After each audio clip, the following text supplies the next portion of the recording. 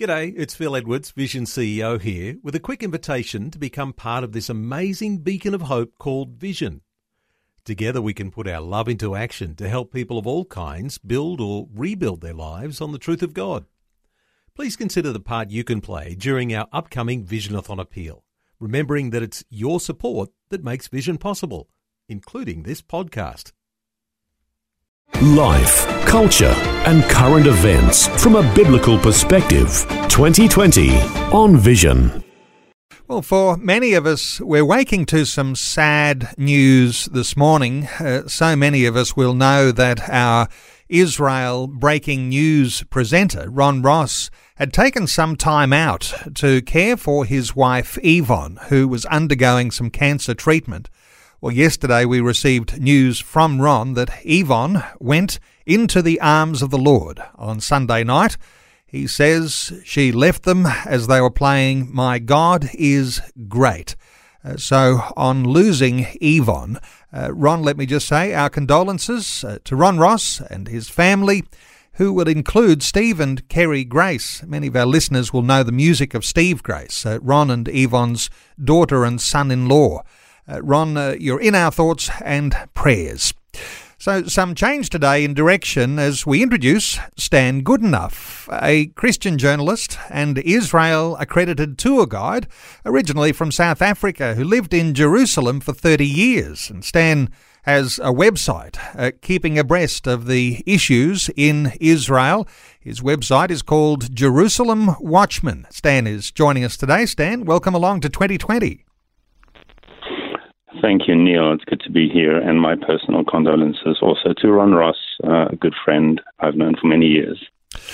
Stan, let's start with Israel slamming the International Criminal Court in The Hague for ruling that it has the right to try Israeli Defense Force soldiers for alleged war crimes in Judea, Samaria and Gaza. What are the headlines showing us? Yes, Neil. Israel has come out very angrily, actually, against the International Criminal Court, which ruled on Friday that, in fact, gave itself jurisdiction over the areas which it calls Palestine, which are the biblical areas of the land of Israel, Judea, Samaria, and Gaza. And the court announced that it will proceed towards investigating, indicting, and trying Israelis for alleged war crimes committed by the IDF in its anti-terrorism operations in those areas.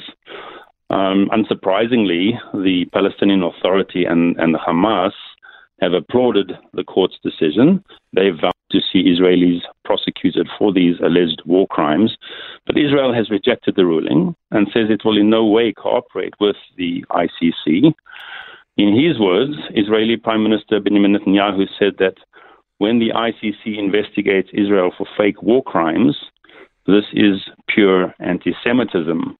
And the Israeli media joined in on Sunday, the Jerusalem Post decrying the ICC ruling as ridiculous and immoral, those are quotes, and warned other nations around the world should know that what starts with Israel usually doesn't stop with Israel. This will continue.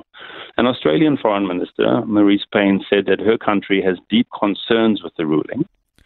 She reiterated Australia's position that it does not recognize a state of Palestine and therefore does not recognize the right of any so-called state to accede to the Rome Statute. And the International Criminal Court, she said, should not exercise jurisdiction in this matter.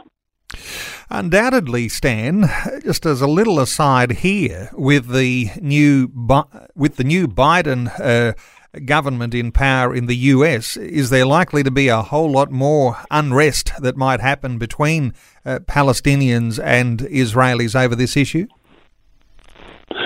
Well, the short answer is yes, very likely. The Palestinian Authority, as it's called, led by Mahmoud Abbas, is already been emboldened by the ascension, the start of the new administration, Joe Biden's inauguration.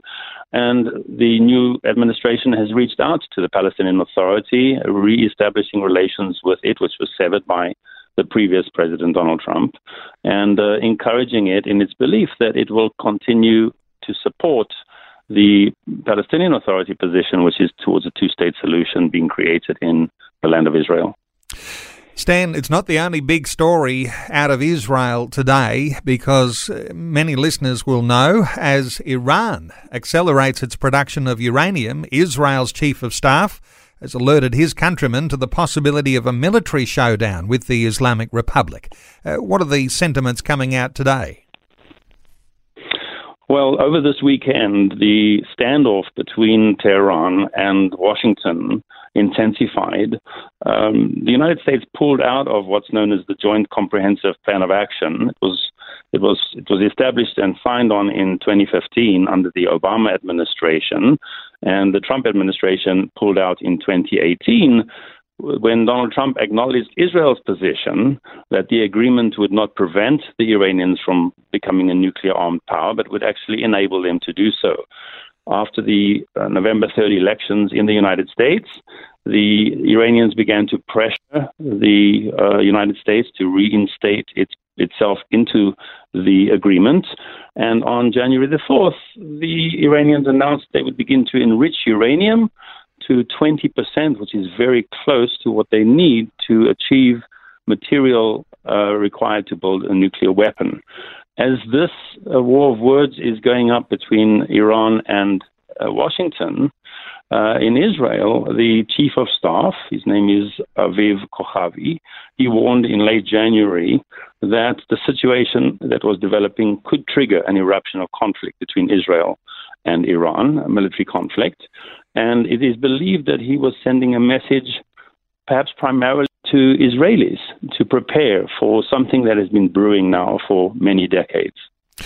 As you say, at the moment it's only a war of words, but that could soon escalate. Stan, 6 weeks away from today, Israel will hold its fourth general election in just 2 years. Why is this happening, and what does that mean? There are a few ways of looking at this, Neil. Israel has had, as you just mentioned, 3 elections in the last 2 years, and the fourth is now set for 6 weeks from today. The so-called unity government that was formed after the elections last March gridlocked and has been anything but unified. And the country has basically been forced to go back to the politicians have been forced to go back to the country to ask for a new mandate. Now, the way it's developing right now, according to the latest polls, is that Israel could be on course to setting up the most right-wing government in its history. Just very briefly, the right wing in Israel is primarily that part of the political spectrum that strongly supports Israel's right to the land of Israel and strengthening it against international efforts to take that part of that land away. So far, the indications are that the right wing, still led by Benjamin Netanyahu, the current prime minister, but with a different formation, would take up office in March 2020. And that could be the very best thing. Israel is anticipating cold winds from Washington. The Biden administration is not considered likely to be very friendly to Israel, certainly not compared to the way it was before under Donald Trump. And so a right-wing, a strong Zionistic government, with Zionism being the strong support of the Jewish rights to their land, to stand up against any pressure from Washington would be perhaps a very timely thing right now. Let's talk about another issue. Kosovo has become the latest country to officially recognise the State of Israel, and it has undertaken to set up an embassy in Jerusalem. What's the story here? Well, it is a painstakingly slow process, Neil, but more individual nations are positioning themselves positively towards Israel and showing recognition of Jerusalem as the capital of Israel. On the 1st of February, Kosovo, which is a Muslim-majority country, became the latest nation to formally establish these relations with the Jewish state, and as you said, agreed to establish their embassy in Jerusalem. This understanding was brokered by Donald Trump in 2020, and during his presidency, as most of our listeners will probably know, what was known as the Abraham Accords were set up, which saw the United Arab Emirates, Bahrain, Sudan, and Morocco all forge ties with Israel. The agreement with Kosovo is just the latest in this list. And there are other countries that have announced their decision to put their embassies in Jerusalem, among them Malawi, Honduras, Serbia, and the Dominican Republic. Now, efforts have been underway since at least 2015 to get Australia to move its embassy from Tel Aviv to Jerusalem, and there is still a hope that those efforts will bear fruit. Stan, on another issue, Jews are being fruitful and multiplying in the universally disputed areas of Samaria and Judea, the biblical mountains of Israel. What's happening there?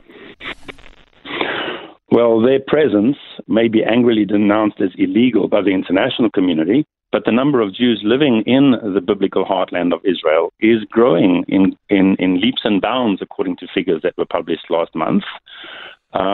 It is an annual report that's compiled by a former Israeli parliamentarian, and it details how the Jewish population in Judea and Samaria grew, especially since 2016, the first year of the Israel-friendly Trump administration, by a full 17%. It means that today, upwards of 500,000 people are now living, Jewish people are now living in cities and towns in these areas.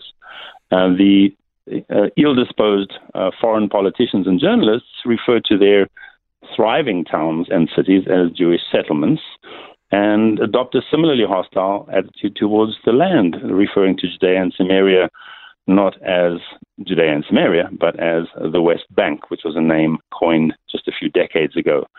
But since Israel ejected the Jordanians from Judea and Samaria in 1967, and despite the global opposition, the report makes it clear that indigenous life is once again flourishing in the ancestral lands of the Jewish people.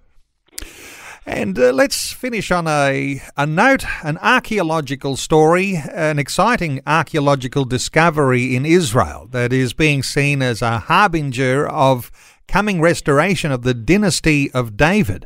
What's this one about? Well, as you know, Israel is saturated with archaeological proofs of its Israelite Jewish past. But a discovery announced last week by archaeologists, a discovery made in the Timna Valley, which is just south of the Dead Sea, of fabric dyed with the very expensive purple dye taken from Mediterranean sea snails and dated by carbon dating to be about 3,000 years old, speaks to the kingdoms of David and his first son Solomon, sat on the throne of the kingdom and ruled over the promised land of Israel 3,000 years ago. And perhaps in this time when kings are rising and falling and there's a lot of uncertainty with international authority figures, as we Christians look forward to the soon coming Messiah kingship, where the Son of David will sit on the throne in Jerusalem and reign over all the nations of the world from that city, this discovery just reminds us that that promise that God made to David so many thousands of years ago stands. Well, Stan, a wonderful, insightful take on breaking news today, and we'll get used to your unique style over some coming times. Really do appreciate you taking some time to share these stories with us today. Stan Goodenough, a Christian journalist, originally from South Africa, lived in Jerusalem for 30 years. He has a website which keeps us up to date on a lot of developments that are happening in Israel. It's called Jerusalem Watchman. You can go to that website at jerusalemwatchman.org. That's jerusalemwatchman.org. Stan Goodenough, thanks so much for the update today on 2020. Thank you, Neil. Thanks for taking time to listen to this audio on demand from Vision Christian Media. To find out more about us, go to vision.org.au.